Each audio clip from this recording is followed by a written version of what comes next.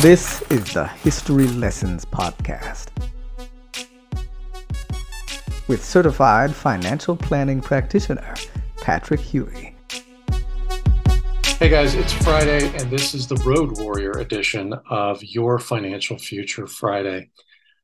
Coming to you today from the lovely Gaylord Hotel in Dallas, where the temperature topped out, I think, around 105 today. So it was a hot one, but here in the hotel, a balmy 71 degrees all day, every day. And the question that I wanted to answer today before you take your weekend break was, how much research do I need to do to educate myself as an investor?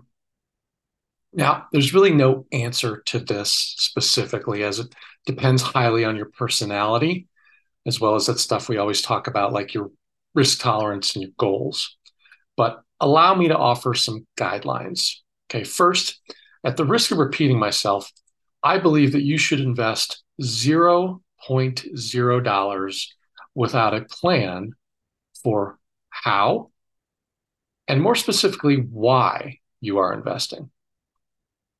So start with a general guide to financial planning, right?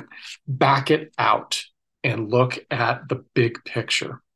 General Guide to Financial Planning, you can find one on Amazon that is a workbook, and it's called the Financial Planning Workbook. 4.3 stars out of 5, surely not for the originality of the title, and it's not mine, so I'm not pushing product on you. It's about $10, so it's not overly expensive. And full disclosure, I don't use it, as I have my own proprietary materials. But it's a place to start if you're a do-it-yourselfer or you're just trying to follow along with what your financial planner is talking about. After that, you need to delve further into each subject area with books on topics like investments, retirement planning, income planning, insurance, estate planning, and taxes. So that's 6 books and the workbook you probably need to read to get started. You might want to make sure your library card is in good standing. Here, though, is what I really don't recommend. I do not recommend watching television, searching the web, or surfing through social media. Start with the books. And then maybe, once you're looking at specific information, you might do some targeted research on the internet. But that's only after you get the basics from the books. Why?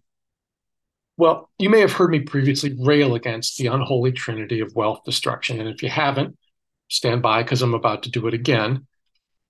That unholy trinity is 24-hour news, the internet, and social media. Why? Because they are what one author termed infinity pools. They're endless. And you could literally spend the rest of your life swimming around in circles without learning a damn thing.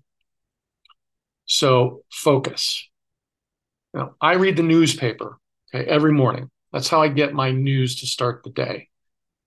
Why? Because I, like everyone else on the planet, have limited time.